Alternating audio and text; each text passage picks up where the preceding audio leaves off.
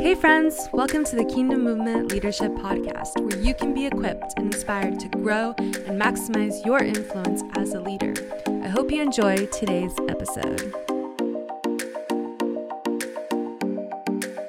We're so excited to have an amazing guest with us, Peter Lewis. This is actually a second podcast we're doing with him. And so welcome back. Thanks, man. Glad to be here.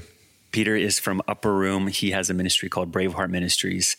And I really want to focus in on some of the heartbeat of what you do as far as Braveheart Ministries. And as we think about equipping leaders and ministers all over the world, I want you to kind of just speak into that. And so I'm just going to draw on you as a well.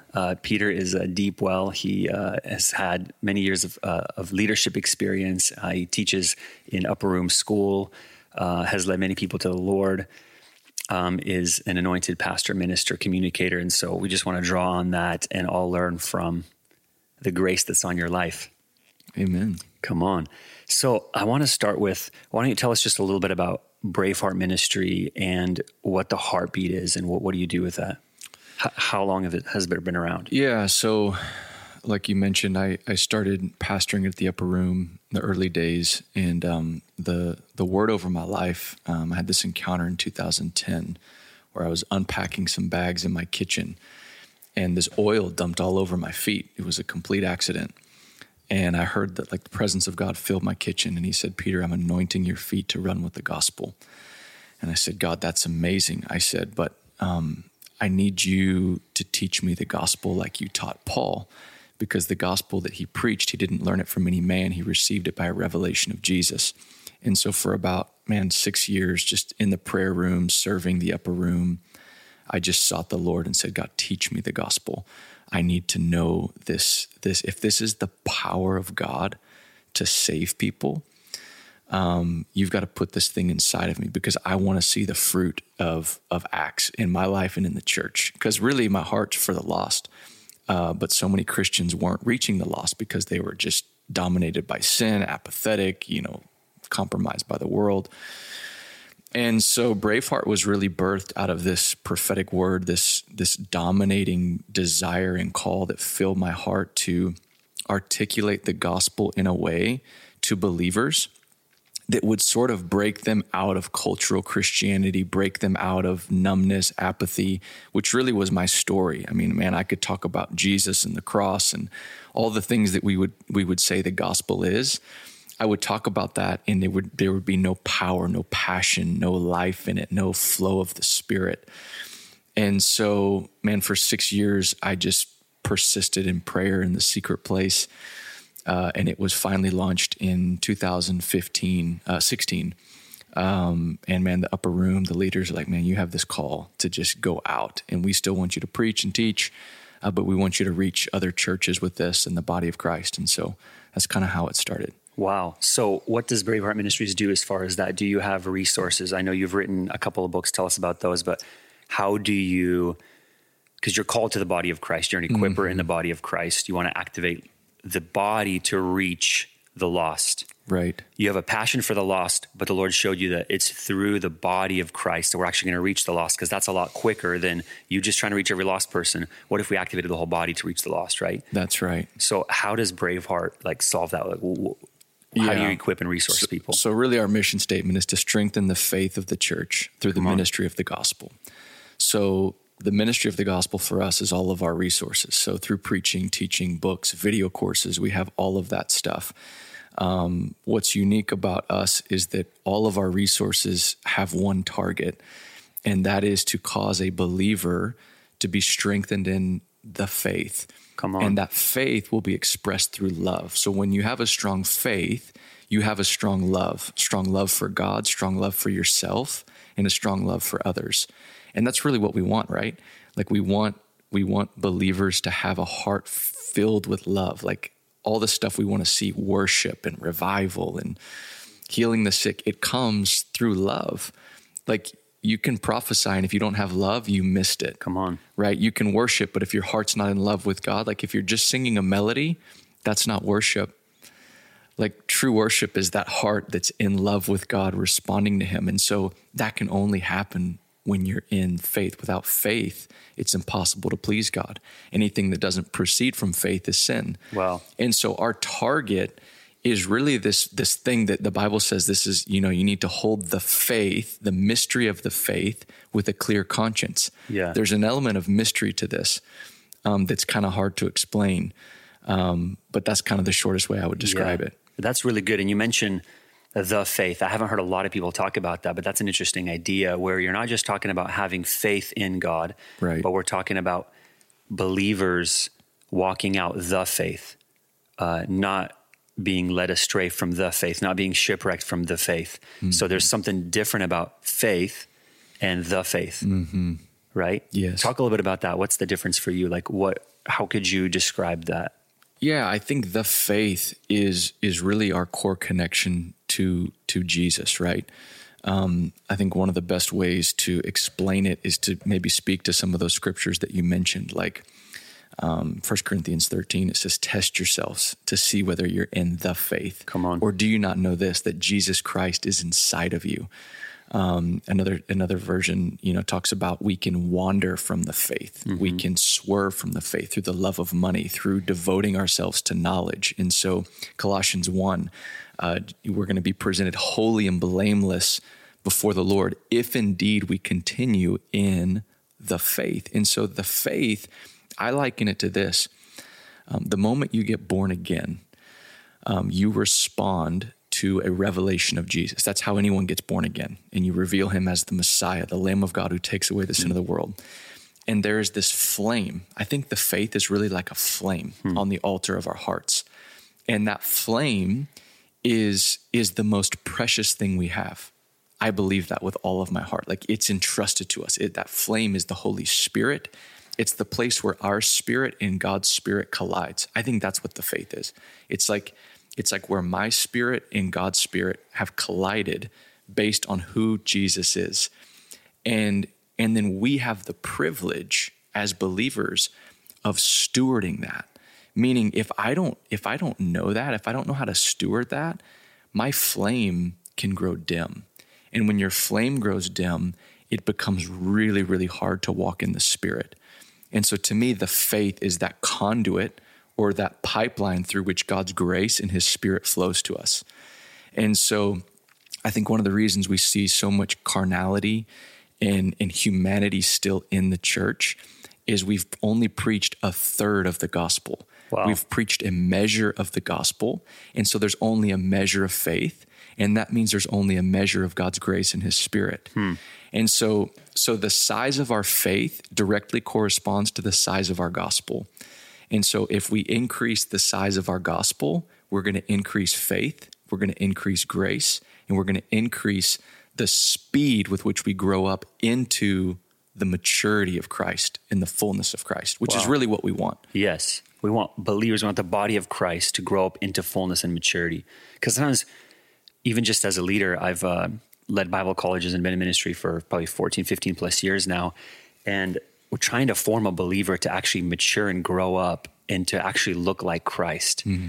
We're supposed to be with him. We're supposed to be like him in every way. 1 John 2:17 says, whoever claims to live in God must live like Jesus did. Yes. And we have a gospel, and you talked about it, I want to draw on that in a minute, but a gospel where we've allowed ourselves to not really mature up and to look like Christ and really be free in that sense. And so you talked about how the full gospel is not always known, and so it can't be lived out because whatever you don't know, you can't manifest that. So talk about the third of the gospel that you think is hit well, and then what is missing in that formation so that we can look like Christ.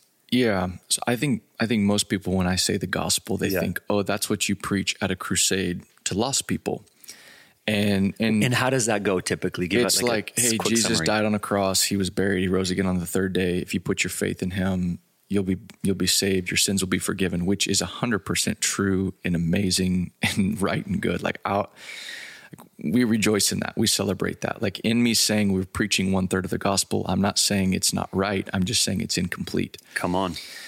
And so there's only a measure. If you only preach, faith comes by hearing and hearing the word of Christ. So if you only preach a small measure of Christ, the person of Christ, who he is, what he's done, and why he did it, you're only giving believers an opportunity to experience a small measure of the grace of God and what's possible in the new covenant. And so for me, like when Jesus said, "It is finished" on the cross, he didn't say, "I'm finished." He said, "It is finished." But he wasn't finished, because what did he do? He rose again from the grave. He ascended to the right hand of the Father. He received the promise of the Father. He put his own blood on the mercy seat. He baptized humanity in the Holy Spirit. He ever lives to make intercession for us. His very life saves us and sanctifies us. And one day he's coming back ultimately to defeat sin and death. And he's going to save us then, right? Like Hebrews 9. And just as it is appointed for man to die once, and after that comes judgment, so Christ will return a second time, not in reference to sin, but to save those who are eagerly waiting for him. And so I think this concept that God's salvation is both past, present, and future. And that salvation happens by grace, through faith, every step of the way. And this is where I think the church, and my prayer and my deep burden is that we can come back and be unified as a body of Christ, that the way we get born again and sanctified and ultimately mature is all the same. It's by grace through faith. Like, I'm not going to get someone born again in a moment. They go from darkness to light just by putting their faith in God. And then now that they're saved, like now you got to do all of this work to get God's Spirit and his flow in your life. Like, come on. And we're divided over that, because one church will say, well, no, this is really how you mature. And another church says, well, no, you really need to do this. And we're trying to unify around expressions of the faith. And this is a really big deal. Like, worship is an expression of the faith. And so what have we done? Like, denominationalism exists because we have people saying, well, I don't worship that way. And then we have people saying, well, I don't share the gospel that way. Well, I don't gather in church that way. Like ecclesiology, we've got the house church people, and then we've got mega church and everything in between. And people are dividing over expressions of the faith. But the only thing that's going to unify us is the faith of the gospel, right? Which is what? Which is a revelation of Jesus. And so you may worship differently than me, but guess what we both have in common? You and I have both been crucified with Christ. We've been buried with him, and we've been resurrected with him. And we have a high priest who's able to help us in our weakness. And this is what binds us together is the faith in this man, right? And so that nuance of how we worship and how we declare the gospel and the cultural differences, those are not going to keep us apart. Why? Because we have a spiritual intimacy in Christ that would never be broken because we worship different, because we worship for an hour, they worship for 20 minutes, right? And so I think that's the power of this. And I've mentioned this before, but I believe the full revelation of Christ that comes to us through the gospel is the revelation of Jesus as our Messiah, our high priest, and our bridegroom and judge. I think that's the conduit through which we know him. Come on. So getting a hold of the full gospel sets you free to live like Jesus. Yes. And so we're not seeing the whole body of Christ formed into Christ because some of those pieces are missing. I think one thing that you emphasize, which is powerful, I want you to talk about this, but in Galatians 1, Paul talks about how he didn't receive the gospel from man, but he received it. He wasn't taught it. He didn't receive it from man, but he received it by revelation from Jesus Christ. You refer to that passage. And talk a little bit about kind of like the man-centered gospel versus the gospel. Mm-hmm. Yeah, I mean, a lot of, I guess one of the things, if you were to say, hey, would you find fault with what's been preached? I think in some instances we've accidentally made the gospel all about man. He says, the gospel I preached was not man's gospel. And I remember asking God when I read that, I said, what's man's gospel? And he said, man's gospel is all about man. It's man going to heaven when he dies, man's sins being forgiven, man trying to get right with God. It's man. Yeah. But the real gospel is an unveiling or a revealing of who Jesus is. And that's good news, right? Come on.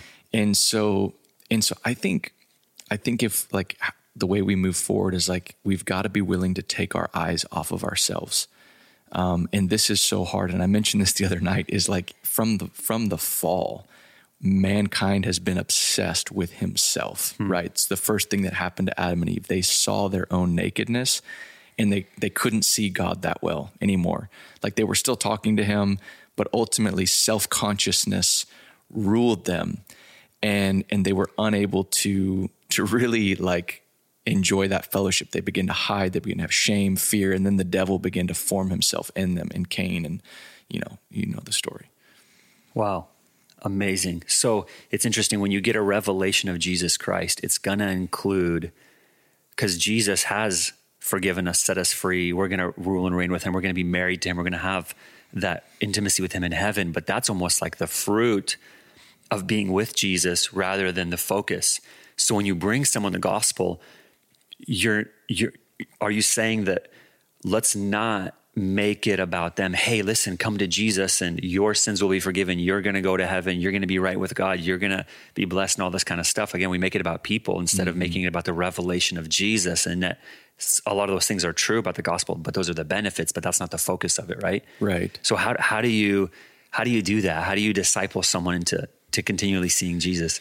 Yeah, let me give you an example. I think this will be helpful. So like, we've kind of like packaged the gospel. Hey, death, burial, resurrection, and you get to go to heaven. Like, we've made it real transactional, right? Like, pray this prayer, go to heaven, get your sins forgiven. The gospel's a masterpiece. The gospel is like think of the most intricate painting. Think of the most like detailed nuance, like majestic thing that you could look at a million times and you would see a different color, a different brushstroke in a different light. That's what the gospel is. The gospel is God's masterpiece to man, that we would know him. And so like, I remember one time I was reading about the cross and I saw that like his side was pierced and that blood and water came out. And it was like immediately I'd been reading Genesis and I'd been reading like his death. And the Lord showed me that was like, man, this is a picture of Adam, that the first Adam had his side opened, and out of his side, Eve came, his bride. His wife. Yep. And so here you've got now Jesus on the cross, and you're like, how do I really know I'm born of God? How do I know that I'm from him? How can I say I'm from God? Well, you look at the cross and you're like, wait, blood and water came out. Why? Well, we're born again by blood and by water, right? Come on. The blood of Jesus, and then we're baptized into the waters of baptism. Wow. And it's a picture of the bride of Christ, God the Father opening the side of his son. And instead of pulling out a rib, he makes way for the world now to become his bride. Yeah, come on. And so like that like nuanced thing is like, now I wake up and I'm like, if I can see his side, like, cause I'll question, I'm like, man, God, do I really belong to you? Am I really your son? Do I really have your DNA coursing through my veins? And all of a sudden I look back because I don't feel like it, right? Yeah. I wake up and I'll feel crummy and my kids are screaming. And like, I'm not pretending we just live on clouds. Like, we're facing life, but then the gospel confronts that. And it's like, wait a minute, you open, your side was open so that I could come out of it. Come on. And I am bone of your bone and flesh of your flesh. And that was your design. And you want me to be this confident. And so I think that's like an example. Come on. And if you just follow Jesus all along the way, there are these nuggets and these invitations and these things of the Father going, hey, look what I did here. Yeah. I took this sin off of you. I took this sickness. I did all of these things. And so I think if we can view the gospel, this revelation of Jesus, as something that we are meant to behold and to really let it just like transform us and renew our minds to how we respond to life and to others and to the world. That's really the better picture than this transactional thing that we've done. I love it. So powerful. And even in that, I remember when the Lord gave me that, I saw that revelation too, where from Adam's side was born his wife, came his wife, his bride. On the cross, Jesus gave birth to the church. The church began. The body of Christ came from his side, and it's blood and water. I mean, think about that. Even it's both a spiritual and a natural connection. I have a couple kids. You have 5 kids. Our last birth was a birth here at home, a water birth. And so blood and water. So the fluid, the baby's in the amniotic fluid, there's the water. And then when the baby comes out, there's blood and water. Yes. And it speaks of a natural birth. And yet we're also born again through the blood and water. So it's like, man, those connections, like the blood of Jesus, the waters of baptism speaks of blood, death, baptism is burial, and then resurrection to new life with him. And this is meant to make us confident, Come right? on. Like we can walk like Christ, not because we're so awesome and anointed and how, how much we do, but because we've been born of him. And I just think, man, how amazing is our God? Wow. How awesome is our Father, and how intimate is his invitation for us. But man, it requires that's the faith, right? So when you respond to that, that's a measure of the faith. And so your faith is strengthened. And so then when you wake up that morning and you're faced with impatience or anger, all of a sudden you back up and you're like, wait a minute, I bet I could manifest the patience of Christ here. Come on. Because I've been born of him. I bet I could manifest his humility in the situation of betrayal. I bet I could manifest his power facing, someone's sick. I bet I could. Why? Not because I've been born of him. Yeah. Right? Wow. Born of him. And so even what you were doing right there is that when you're facing a situation and it's not Christ, it's not heaven on earth, you start to renew your mind. I bet I can do this because Christ is in me. And as you believe that way, you're able to manifest that fully, right? Mm-hmm. So I think even just speak to the importance of a believer, again, like Christ being fully formed in them. Like how do we as ministers, as leaders, as even the body of Christ, how do we grow up into that where we're no longer tolerating those things where it's like, you know what, I'm always going to struggle. Yeah. Because I think a lot of Christianity believes the lie that as long as we're on this side of eternity, we're always going to struggle. We're going to struggle with sin. We're going to struggle with the flesh. We're going to struggle with all these things. And a lot of the struggles that we think we're going to struggle with, Jesus didn't struggle with those. Now, there was certain things Jesus did struggle with and we're called to. Like Jesus he was persecuted. He was, there was a lot of stuff that happened to him. And Peter talks about how we were called to that, to sharing Christ's suffering. Mm-hmm. But there's many things Jesus did not struggle with, and yet we do, right? So talk about that. How do we manifest Christ's likeness? What are some of the principles and keys there for believers, and then for us, for leaders as well? Like, how do we disciple people into that? Yeah. Man, that's a great question. I think one thing we have to get in our hearts and minds is that God is comfortable. He's okay dwelling in man. Yeah. Like he's good with it. Then that's the only place he'll dwell. He says, I don't even dwell in temples built by human hands. Right. He dwells in temples built by his own hands. Right. So that revelation alone, God actually designed the human. We're created in his image. And so Christ is a picture. He's fully God dwelling in a man. And so God's comfortable in a man suit. Think about that. And he's like, hey, I'm okay dwelling in you and the beauty of my character and my nature being expressed through you. I'm good with that. Like, I'm okay you being completely free and righteous and holy and blameless. Like, God's good with that.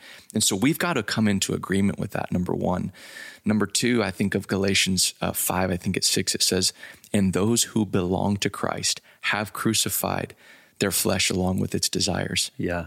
Well, that's pretty final. Yep. Well, what's the condition to belong? What does belong? Just be there for a long time. Like, that's what it means to belong, is I'm just going to be who he says I am for a long time. And I'll give this example as we close up here. But I remember when my boys were a little younger, I was finding myself getting really irritated with them. And I was losing my patience like much quicker than usual, and like finding like anger coming up. And I've spent years like God renewing my mind to the fact that like I actually can walk like Jesus. And so whenever I recognize in my life a behavior that's not Christ-like, I don't say, oh, that's just normal. God, I need more patience. I say, wow, God, you're not this way. And I remember reading in Matthew 11, and Jesus said, hey, I want you to come to me and learn from me that I'm gentle and lowly in heart. And that phrase, lowly in heart, leapt out at me, lowly in heart. And I remember one time I was So my boys was doing something. They were jacking around, obviously pushing all my buttons like they do. And I heard this whisper from inside of me, like from in me. And he says, I'm lowly in heart. I'm gentle. And I heard him say, he goes, I'm gentle. And so like, I was going to get frustrated and I was going to get irritated. But from within, I hear Christ saying, I'm gentle. Come on. And what he was saying was, I'm willing to be gentle through you right now if you'll let me. Man. Versus, hey, God, I need gentleness. I need patience. Like it's something coming from without. It's like more like it's in you. It's in me. And God just saying, will you give me permission to be me through you? And I was like, okay. And here's the thing. I still felt some of those feelings of like frustration, but I said, boys, come here. And I started manifesting this gentleness in agreeing with this reality that he's in. That it's already in you. Yeah. That's so powerful. So just a mindset shift of I'm not trying to attain the fruit of the Spirit. No.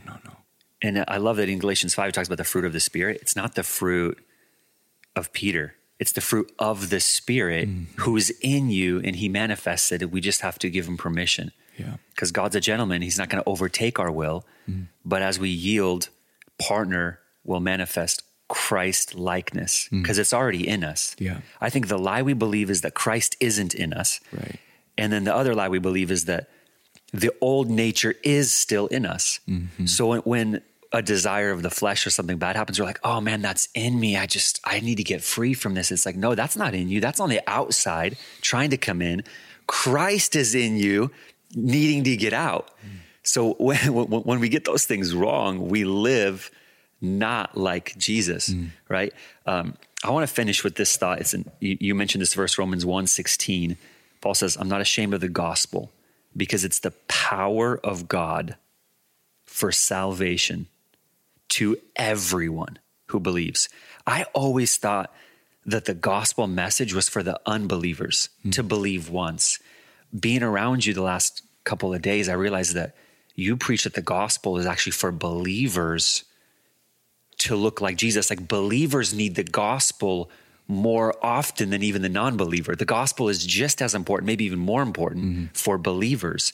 And it says to everyone who believes, and then verse 17, the next one says, it is the righteousness of God. In it, the righteousness is revealed from faith to faith. Because there's like the faith that we come into faith, but we actually have to go from faith to faith, and the righteousness of God is revealed through the gospel. Yes. And it says the righteous will live by faith. The righteous, not the unrighteous. So the gospel is for believers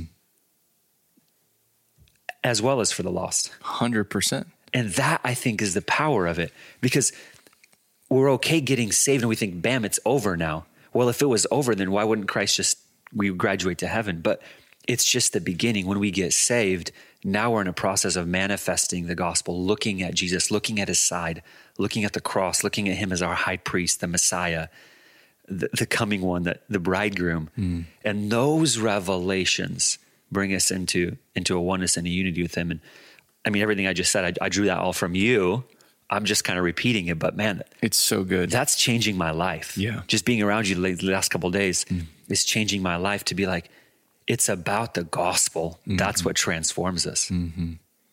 Yeah. It's so good. Yeah. You have to have the gospel and that proclamation of who Jesus is to continue in the faith, right? Like, can someone get born again if they don't hear? Can they have faith in Jesus if they don't hear that he died for them on a cross and was buried and rose again? They can't get born again. They have to hear the preaching. Yeah. So how are we going to continue in the faith without the continual ongoing ministry of the gospel? And when you look at Paul, he didn't have a bunch of sermons. He had the gospel. Wow. He had one message for the church and it was sufficient.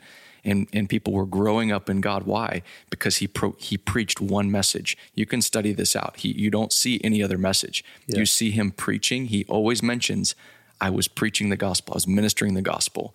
And we think, well, why is he...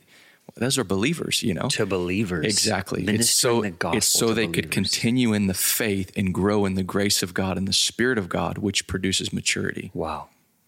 Lord, we just ask that you would make the revelation of the gospel real to us as believers, that we will know the truth and the truth will set us free, that we can be with Jesus and we can look like Jesus now on the earth. In the name of Jesus. Amen. Thank you, Peter, so much. An honor to have you with us here again. Amen. Hopefully we'll see you again soon. Love you guys. Thank you.